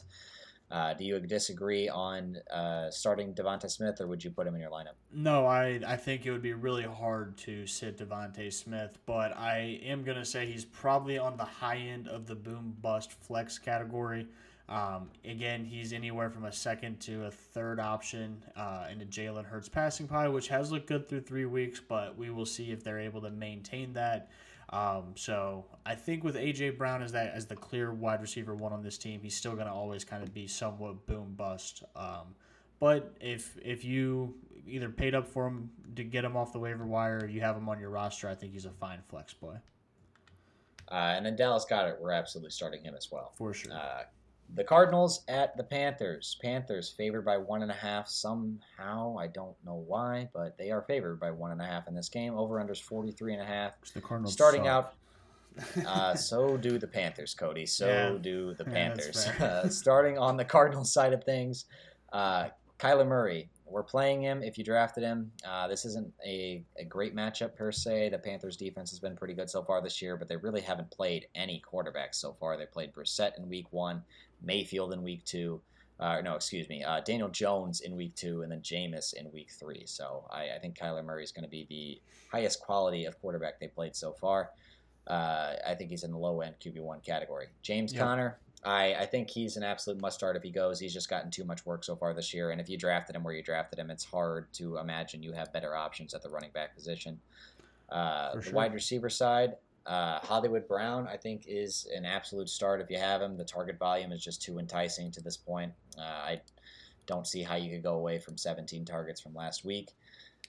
Rondale Moore and Greg Dortch are the 2 slot guys here. Greg Dortch has been the one getting the work so far, but I think with Rondale Moore coming back into the fold, you have to avoid both of them and just kind of see how this thing plays out moving forward. I'm assuming there's going to be somewhat of a split here, and if that's the case, then both of their values are probably going to be in the tank for this one, unfortunately.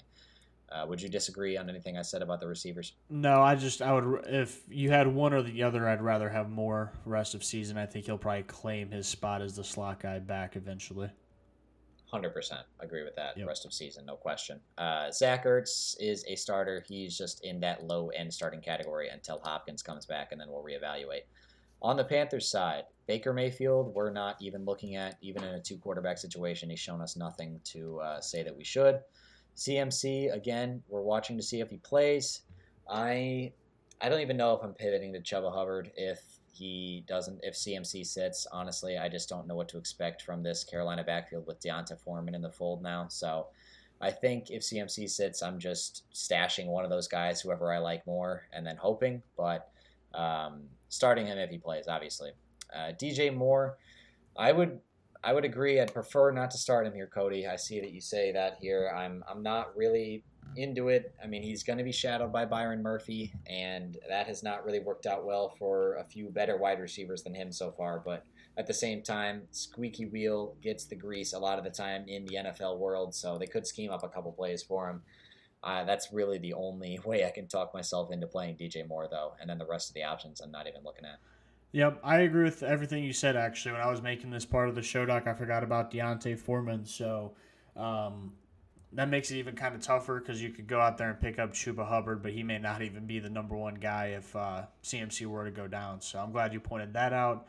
And then I've already griped enough about DJ Moore. Like, he's boom bust. I get it if you have to play him, but if it's me, I would try to avoid it.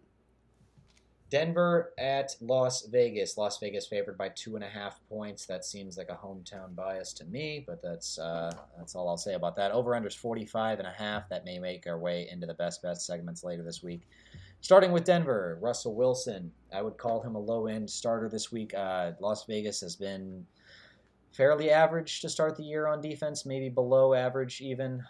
So I think this is an exploitable matchup for Russell Wilson, and I don't think his defense is going to bail him out completely in this one, so he's going to have to throw the ball a little bit. I think you can throw him in there in the low-end starter category.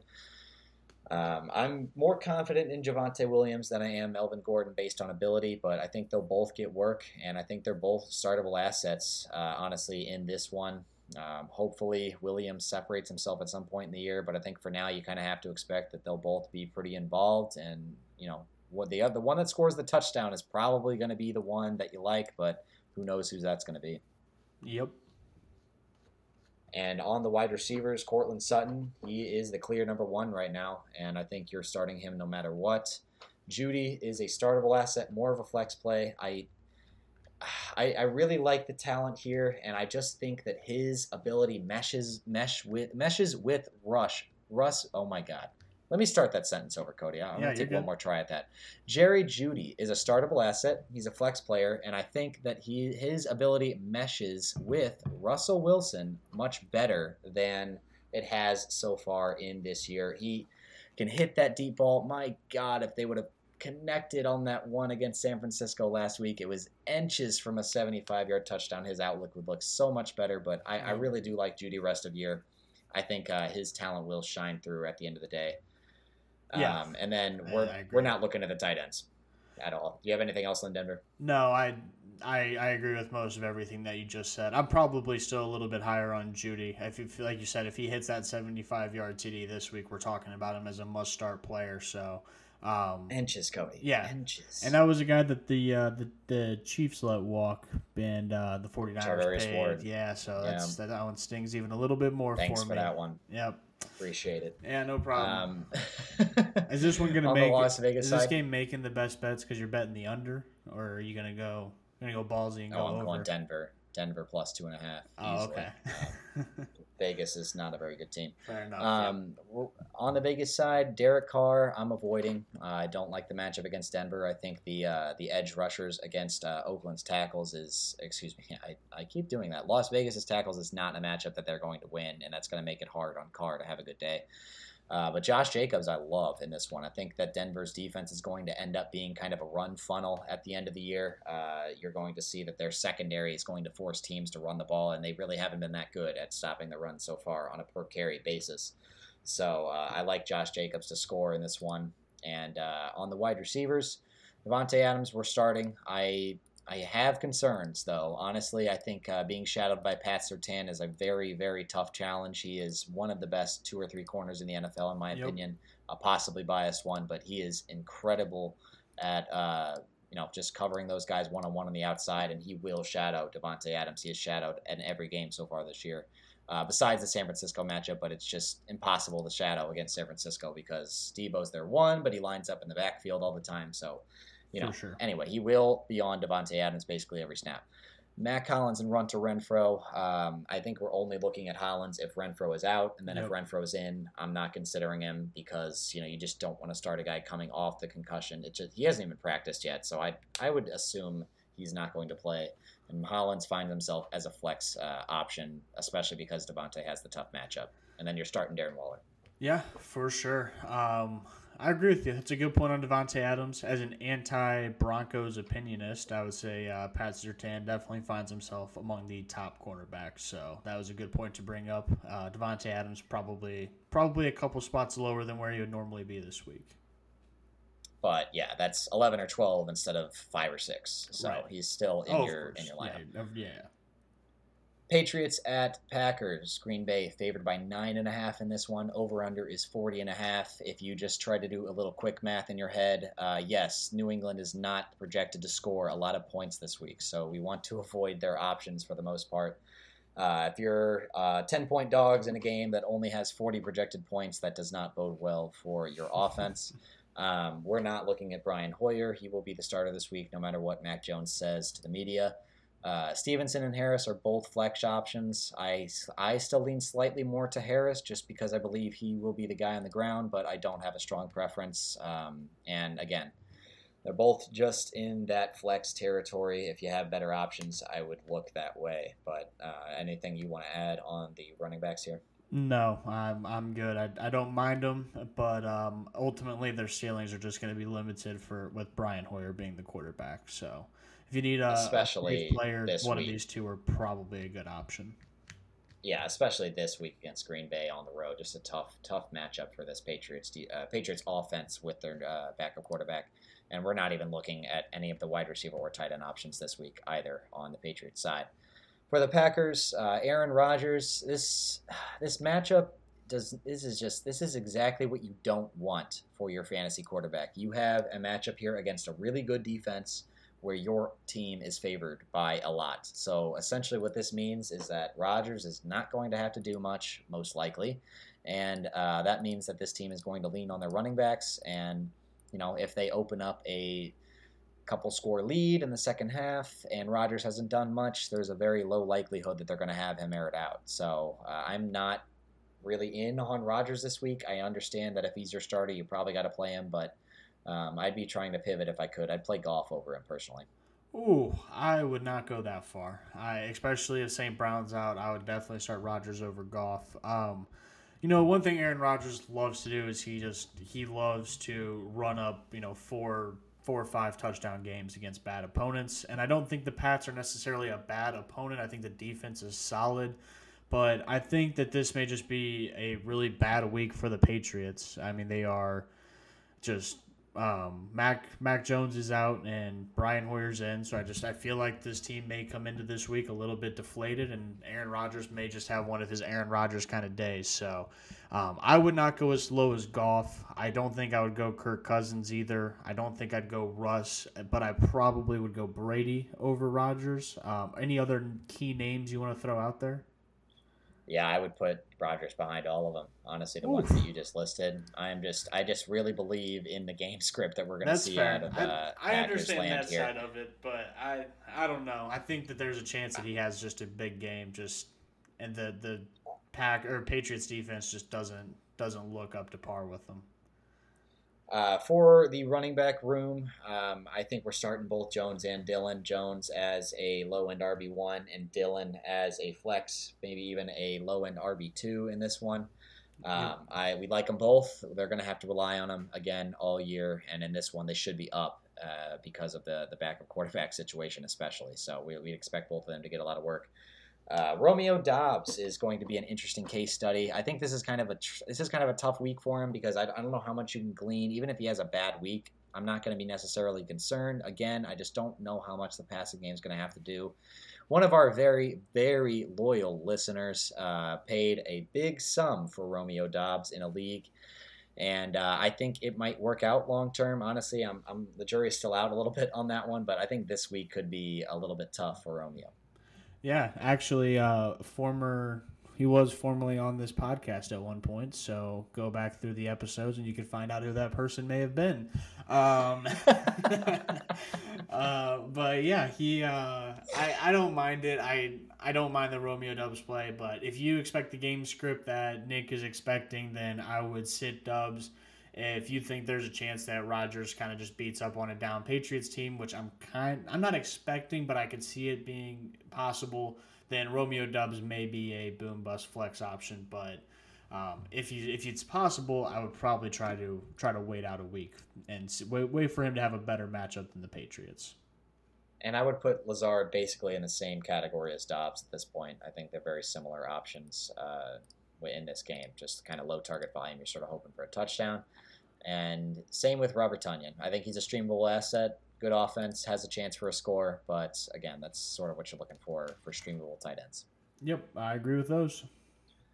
Chiefs at the Buccaneers. We will see where this game is going to be played later in this week. That'll be determined later on. The cleanup efforts in Tampa have already gotten underway, so it may still be in Tampa Bay, but we'll see. The update came, it should be in Tampa Bay. It would have to be a really large setback for them to have to move it at this point. They have it pretty much set for Tampa Bay. As of now, this game is set at a pick'em. Its over-under is 46. Both teams. That is pretty unique in today's age in the NFL. You don't really see those very often, so this should be a fun game. Starting on the Chiefs side, we're obviously starting Patrick Mahomes. CEH, I would call him more of a flex play myself against this tough Tampa run D and the fact that he has been splitting touches with his other backfield mates so far. But yeah, I mean, he's a flex option. If you have him, you probably are starting him because, again, he's been so good to start this year. It's going to be hard to move off of him. On the wide receiver room, we have a few options here that are kind of lumped into the same category. Juju, MBS, and Hardman. Juju is the guy that I would be starting out of this room, but again, this is going to be one of those situations with KC that we don't know who's going to be the guy week to week. So I'm not starting with a ton of confidence, but Juju would be my guy. Yeah, if you're entering a DFS tournament, then McColl and MVS are potential just low-budget material there that could potentially have a bomb touchdown. But I think in season-long fantasy, MVS and McColl Hardman are almost invaluable at this point because they haven't had much boom weeks through the first couple weeks, and this Chiefs offense looks, I mean, dare I say, a little stagnant. So I think those two are kind of just off the table for me. And then in deep leagues, especially PPR, I'd consider Juju, but temper expectations. If he doesn't get targeted a bunch or doesn't get in the end zone, he's definitely in the cards for him to have a dud week. So this wide receiver room kind of sucks because you have one of the best quarterbacks in the NFL, and you really only feel comfortable starting one of his pass-catching options, and it's not a wide receiver. So that's just rough for fantasy players. That is Travis Kelce, and we are absolutely starting him at the tight end Of position. course. On the Tampa Bay side, Tom Brady. I'm okay putting him in your lineup as a low-end QB1 this week. He has Mike Evans back, and if he gets one of his other two main options back, be it Julio or Chris Godwin, I'm a lot more confident in him. But even if he just has the one, I think he'll be all right in a game that should have a decent amount of points. Leonard Fournette, he is absolutely a start this week. KC's run D has actually been pretty darn good to start the year, but it hasn't been in years past, and I'm not sure how predictive that is of future events, although they did hold Jonathan Taylor to under 4 yards a carry. That's pretty impressive to do that, in any situation, especially on the road. So we'll see how Lenny does, but he can have an impact in the passing game as well, so he'll be fine this week. He's a start. Mike Evans, absolutely a start, especially if he's the only guy. KC doesn't really have any sort of number one option that can, shut a guy down like Mike Evans, so he'll be fine this week, even if he's the only guy out there. Chris Godwin, I'm probably waiting personally if he comes back. I really hope they hold him out for one more week as a guy that has a lot of shares of Chris Godwin in leagues this year. I hope he just comes back and stays healthy, but I'm still putting him on my bench and just hoping after what I saw when he came back in week 1. Yeah, I think I agree with everything you said up until Chris Godwin. I think if the only way that I'd keep him on my bench and he's in the game is if I have a flex level player that I consider very similar to him. I think Chris Godwin would be a high level flex player even coming off of the injuries. Especially in full PPR. I mean, him and Brady just have a connection, and it seems like he just gets a lot of reception. So even if he's a little bit banged up, I expect him to get targeted. So maybe in non-PPR, maybe lay off the week even if he plays. But in full PPR, unless you have a loaded team, I would consider putting him in there. And then Julio Jones and Russell Gage, again, if they are the second guy and the other 2 of 3 out of Godwin, Julio, and Russell Gage miss, then I'm playing him, but otherwise I'm not, if that makes sense. I agree. So yes. One of those 3 guys plays, you can play the one that does, other than Godwin for me, just because of the risk of re-injury with the hammy and the ACL. It's just a lot of worry for me, so I would be avoiding. Monday night game, Rams at the 49ers. This line has shifted so far the other way. I believe it started at -2 for the Rams the first time I saw it. It's all the way to San Francisco -1.5, the over-under at 42.5, kind of a gross number for 2 teams that project to be really good offenses. But starting on the Rams side, Matthew Stafford, we have expressed earlier in this episode that we're not very high on him. I wouldn't even call him a low-end starter myself. I'd call him a high-end QB2. I'd be really trying to avoid him this week in any sort of single quarterback situation that you have him in. Cam Akers is the guy you want out of this running back room right now. I mean, he was the leader out of the backfield in week 3, but Darrell Henderson was the guy before that, and he split snaps right down the middle even last week, so I wouldn't be surprised if it swung back the other way. I think we're just going to have to see how this thing plays out long term. But against a tough San Francisco run D, you're not that excited to start Cam Akers anyway. On the wide receiver side of things, Kupp is a start. A-Rob is a boom-bust flex. You're kind of hoping for a touchdown out of him. And then Tyler Higbee is an absolute starter. Do you have anything you want to add on the Rams, Cody? Yeah, I just want to mention the running backs. I think if you're in a shallower league, I would try to avoid both options if possible. And then if you're in a deeper league, I would consider Cam Akers, but I think I'm holding out on Darrell Henderson this week. Just if Cam gets the majority of the carries, even if Henderson's out there for half the snaps, it's going to be hard to break a long play off against this really good 49ers defense. So, really, the only player I have confidence in this Rams offense is Cooper Kupp. The rest of them I could all see having pretty rough weeks. Higbee I guess would be my second most confident player, but the rest of them I could see very rough weeks for. Yeah, and that's probably just because of the very low bar that presents itself at tight end. Yeah, exactly. San Francisco, Jimmy G is a low-end QB2 option, not much else. Jeff Wilson, solid RB2. He looked really good last week, and he's going to be the guy until either Tyrion Davis-Price or Elijah Mitchell come back. Jordan Mason did not look involved at all last week. It was pretty much all Jeff Wilson. So right, yeah. So nothing basically out of this San Francisco room. It's Jeff Wilson and it's Deebo Samuel for the running backs. Deebo Samuel, mentioning him, he's an absolute start. do not care about the matchup. He is very involved in this offense. He's gotten more carries than catches so far this year. Slightly concerning, but again, he's super involved in a good offense. He'll be fine.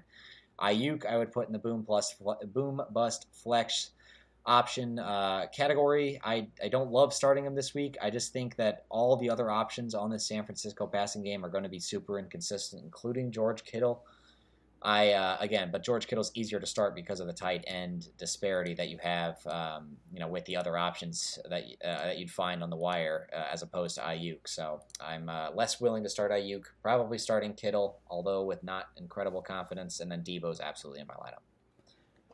Yeah, absolutely. I will say one thing about Ayuk. I would be a little bit hesitant with him this week because if Debo is lining up in the backfield, there's a chance Jalen Ramsey's getting more of Ayuk than we would like to see. So if that's the case, Ayuk may have a rough week. But other than that, I like Debo. I like Jeff Wilson. And then George Kittle, I would like to see him get more work. I know he was just coming off the injury last week. I expect his targets and receptions both to go up, and I would classify him as a starter still. It'd have to be a pretty high-end streamer out there for me to consider taking George Kittle out of my starting lineup. But, Nick, that wraps up Week 4 in the NFL. Tune in to our Week 4 recap episode to see if Nick can say Oakland or Las Vegas one more time. But no, I'm just kidding. I'm taking the over, Cody. Yeah, I am taking the over. Whenever I was writing the notes, for the description out there, I almost put OAK instead of LV. Whenever I was doing the time slots, and I was like, "Oh my goodness, that would have been such a dumb move." It feels so unnatural. But it does. I'll get used to it eventually. Yeah, for sure. But if we did not get into anyone specific, I think we nailed just about everybody who's going to be fantasy relevant this week. But if there's another start sick question that you have, like we mentioned earlier, go to the Facebook page, comment on there, and we will either respond on there or maybe we might put it in the best bets at the beginning. So we'll let you know for sure. Nick, do you have anything else you'd like to say before we sign off here? No, Cody, let's get you to bed, and hopefully everybody has a good Week 4. Good luck, and let's bring home a win. Yep. Good luck, everybody. Peace out.